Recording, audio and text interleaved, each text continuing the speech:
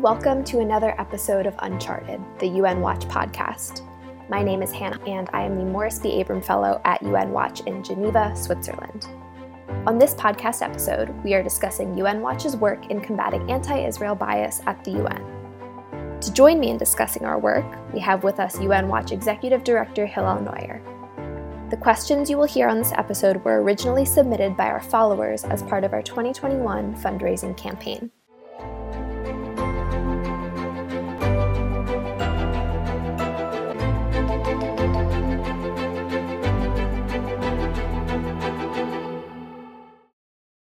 One common question that people have when it comes to anti-Israel bigotry at the UN is that they want to know, why does this happen at the UN, and why do you call it anti-Israel bigotry rather than anti-Semitism? I identify 5 different factors. Let me share them with you. One is oil. Historically, the Arab world had oil, and they told countries in Africa and elsewhere, if you don't go along with our resolutions against Israel, introduced by the Arab and Islamic states, we will cut you off. And so the oil weapon remains very powerful. Second, sovereign wealth funds. The Arab states like Qatar would say, you want us to invest billions of dollars in your country. If you don't vote for our resolutions, you don't get the money. So oil, money, vote trading. A big part of the UN works by vote trading. What does that mean? It means that you vote for me, I vote for you. The UN is a political body, and a very cynical political body at that, very removed from any sort of accountability. And so you have 56 Islamic states, and you have one Jewish state. The 56 Islamic states say, they go to countries in Africa, in South America, around the world, and they say, if you vote for our resolutions on Israel, we'll vote for you. So you might be China, which may not necessarily have hostility to Jews or Israel, but they want the votes, and they want to make sure that the Islamic countries will never condemn them at the UN for what they do to Muslims. China has 1 million Muslims in camps in Xinjiang, the Uyghurs, and there's never been a single resolution, commission of inquiry, special session against China for how it persecutes, subjugates, and puts 1 million Muslims in concentration camps, because the Muslim countries make a deal, you vote for us on Israel, we leave you alone. So vote trading, very significant. Finally, I'll mention terrorism. There is a fear of terrorism. Historically, if you're one of the small minority of countries who vote with Israel, you could suddenly find terrorism within your borders, and countries are afraid. So if you add these together, the influence of oil, sovereign wealth funds, vote trading, fear of terrorism, and finally, I would say, these are all rational factors. I would also mention anti-Semitism. In the Middle Ages, in Europe, when there was the Black Plague, they said the Jews poisoned the wells. The Jews were the scapegoat for the world, and they persecuted and killed and burned Jews throughout the Middle Ages for things like that. In the modern times, the Jews remain a scapegoat. It's just in a modern form, so it's the Jewish state. And if there's human rights violations in the world, if there's war in the world, once again, it's the Jews at fault. And you see that time and time again, and that Israel is effectively a modern manifestation of this form of scapegoating. Effectively, Israel has become the Jew among the nations. So I think that anti-Semitism, why don't you call it anti-Semitism? I do think there are several factors. There are realpolitik. Israel is small. It doesn't have huge amounts of oil and money and votes. So I think realpolitik plays a main factor, but definitely hostility, historic hostility towards Jews clearly plays a factor at the UN.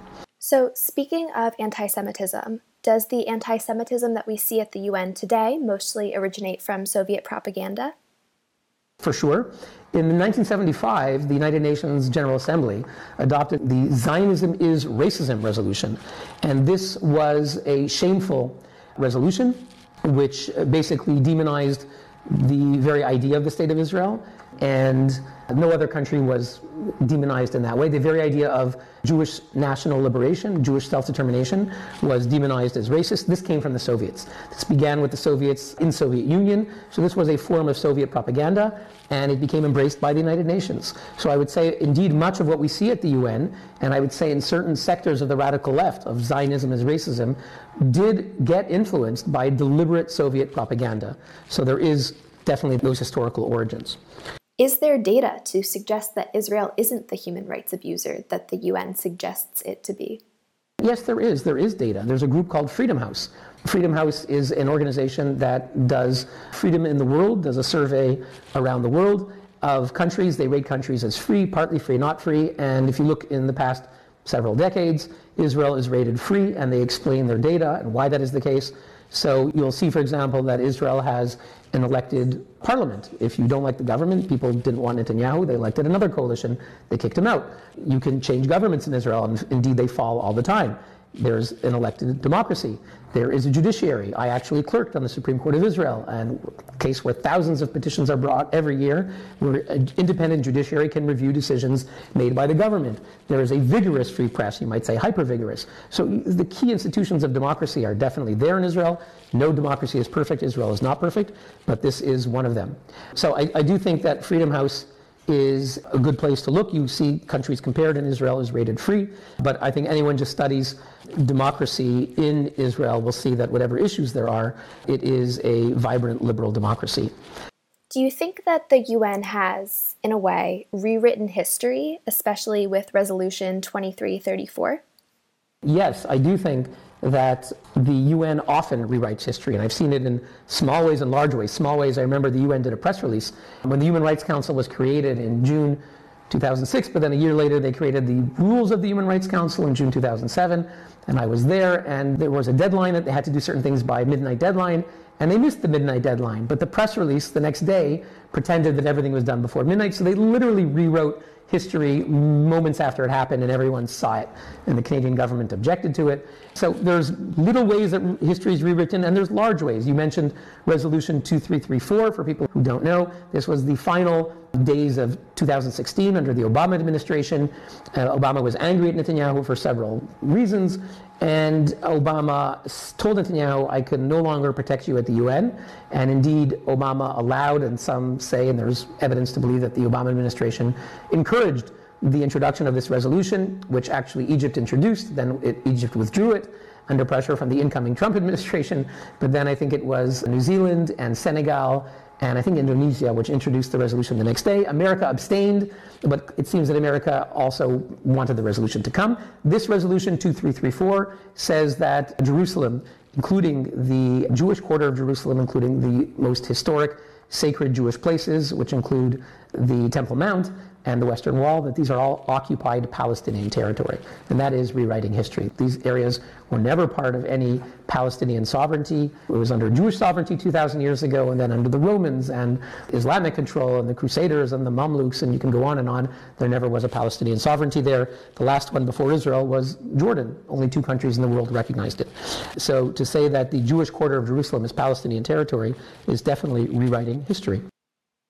Is there any way to ignore or replace the UN to stop it from being controlled by tyrannies? My opinion on this is that realistically, whether you like it or not, you can't get rid of the United Nations. It's there. It is there. And we see that countries, even the most skeptical countries, like at times a Republican administration, don't try to get rid of the UN. It's there to stay. Can you get an alliance of democracies? It was tried. In the 1990s, Madeleine Albright created something called the Community of Democracies. A number of countries joining this Community of Democracies, but it never became a significant, substantial political body. Met once every 2 years. No one was willing to really replace the UN. The EU has their own club of democracies. They like the UN. They have good treatment there. It's not realistic at all to imagine that the UN will be replaced. Does it mean can you not do things outside the UN? No, of course you can. NATO can act when it wants to, and it has. The European Union, which is a club of democracies, can act, and it has. The G7 can act, and ad hoc. The US, Canada, and other democracies can act in their own capacity at the UN to deliver statements and all that sort of thing. And even if you get rid of the UN, you wouldn't solve the problems. Other universal bodies, if it's the Red Cross Federation, even FIFA, the World Football Organization, you see them singling out Israel. So whenever you get a world body, you do get the singling out of Israel. Hillel, you're known for these mic drop moments. So why do your consistent mic drop moments not make other delegates wake up to the reality of what's happening at the UN? Despite our best efforts, the United Nations is a very cynical place. Governments act according to their interests, their perceived interests, and you can make the best arguments. Most of the UN delegates, their hearts are made of stone, they're acting under orders, and you could convince the person next to you, but a political deal has been struck. I already explained to you the pressure of the oil sovereign wealth funds votes to get the 56 Islamic votes means that countries are not likely to change their vote, even with my best mic drop moments. And if you haven't seen We just have a video that came out on our campaign page. You can look for our 2021 campaign page. It's in our various posts and links on our platforms. And you'll see the video, which has some of our greatest moments. But sadly, the UN remains a very cynical place. Is there a point in arguing with someone who wholeheartedly believes that Israel is evil? Beyond the Israel issue, I believe if you're arguing with someone whose mind is totally convinced and who's not interested in learning if they made a mistake and really having a discussion, it's not worth it. I'm involved in debate and argument all the time. I will never debate someone who I think their mind is entirely made up, unless it's a public thing where actually, you have to convince a larger audience on TV or on Twitter or something. But if you're in a conversation with someone who really is not interested, then I think you do a cost-benefit analysis and you shouldn't waste your time. But you should definitely try to convince people, and there are many people whose minds can be changed with the facts. Has anyone ever approached you and said that their mind has changed because of your advocacy? Well, I don't know if it's really things happen like that, but certainly people over the years have said that our work and education of public opinion is very significant. And I will get private moments diplomatically where diplomats will come up to me privately and say that they like to watch my speeches, and they'll whisper to me they don't want to be seen sometimes next to me because I'm kind of toxic at the UN. I even have UN officials sometimes come to me that whenever I speak, they listen. So we know people are listening, and we are trying to convince those whose minds are not yet made up, but not everyone will admit to having their minds changed. Another common question that a lot of people want to know the answer to is about public relations. How did the Palestinians win on the PR front, and why is Israel still sleeping on it? Look, I will agree that Israelis and Israel as a government are not always very good at PR. And that's a fact. Israelis like to be blunt, and being diplomatic and thinking about PR is not really part of their culture. But if you think that Israel's negative image around the world is the result of something that Israel did or didn't do, or the result of some terrific feat of superb communications by the Palestinian side and its supporters, I think you're terribly wrong. I think you have to be very honest, and the fact is there is a market. There is a market worldwide for feeling moral outrage over the sins of the Jews, and that has been a market that's existed for at least 2,000 years, certainly in societies that come from Christian and Islamic civilization, religions that come from Judaism, and as the psychologists would say, still have their issues. Okay, I think if you go in India, where there's Hindus, or in China and other countries, you do not see the same kind of bias that you will see in certain Western and Middle Eastern countries. There is a market for something that will dwell on the sins of the Jews. That is why there is this intense focus and bias against Israel. It's not because of something that Israel did or didn't do. And Yasser Arafat, who was the head of the PLO, the Palestine Liberation Organization, for many years, was a PR nightmare. He was not slick, and he was not a great speaker, but he was invited everywhere because people liked the product he was selling, which was somehow to make the Jews look bad. And sadly, that still seems to be very popular. So I think it's a big mistake to excuse anti-Semitism by saying it's Israel's fault. I know many people, where I live in Switzerland, I know people will say, there's terrible things in the newspaper against Israel, and we, the Jews, are feeling the brunt of it, and it's because Israel does poor PR. That is an easy scapegoat, and it's not really addressing the real problem, which is, to be honest, it's anti-Semitism. So, issues with the concept of PR aside, how can we get better public relations to show the world that Israel wants peace? Just keep telling the truth. That's the best thing you can do. Get the facts.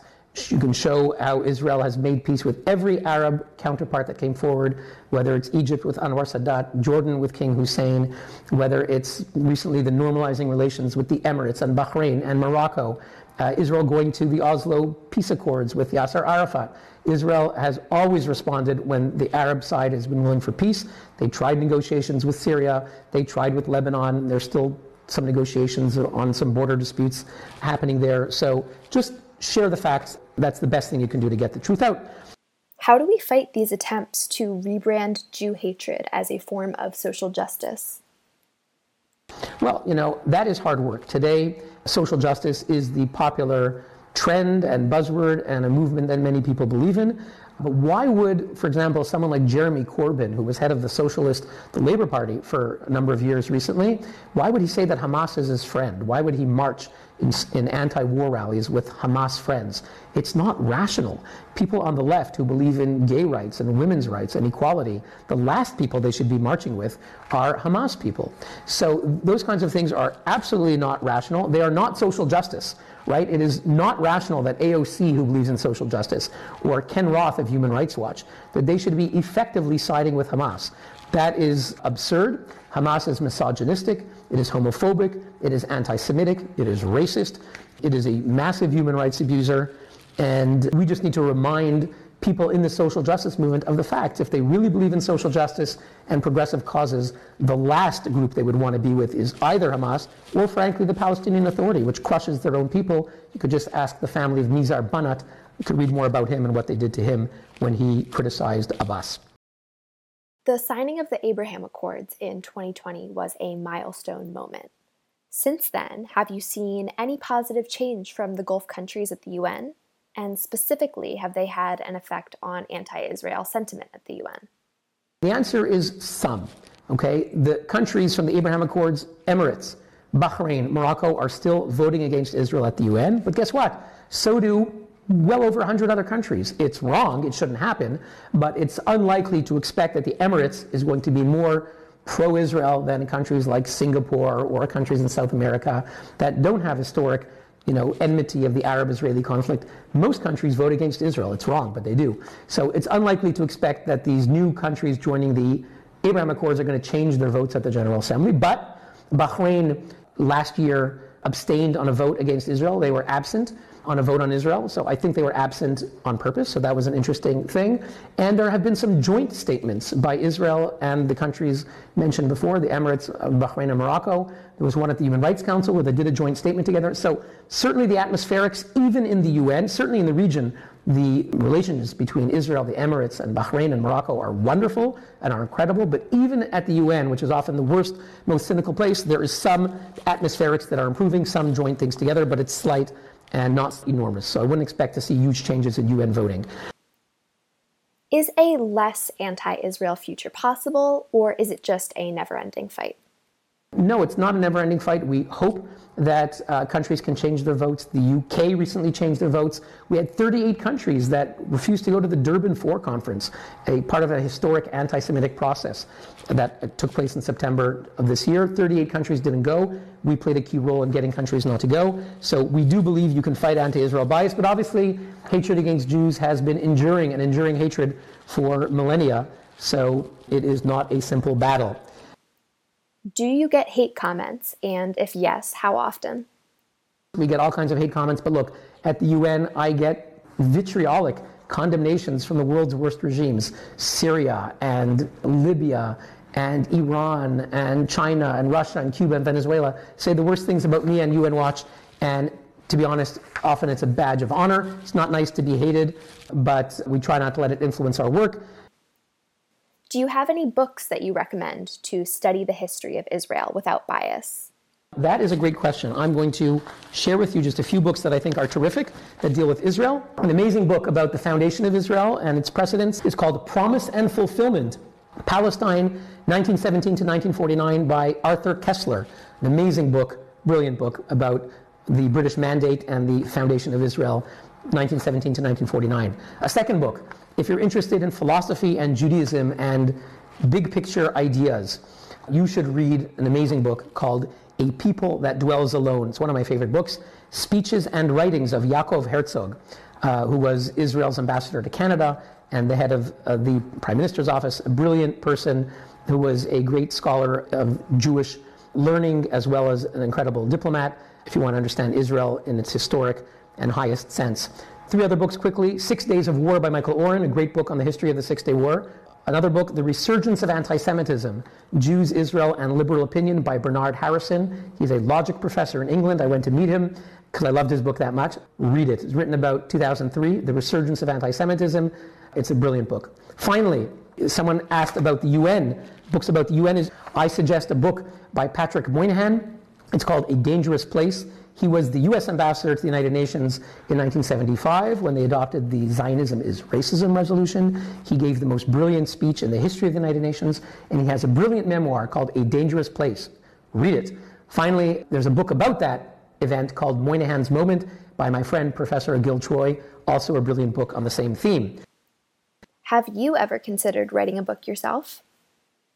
Look, I do want to write at least one book, and the issue of Israel at the UN will be a part of it, hopefully, if I can find the time, maybe get a sabbatical to find the time to write the book. But I would like to understand more profoundly how human rights has been turned upside down at the United Nations, a movement founded by Eleanor Roosevelt in 1946. The most eminent philosophers now have some of the worst scoundrels on the Human Rights Council, people like Ken Roth, the head of Human Rights Watch, who sides with Hamas and who's obsessed with demonizing Israel. How did the human rights movement get so corrupted? These are some of the things that I want to look at.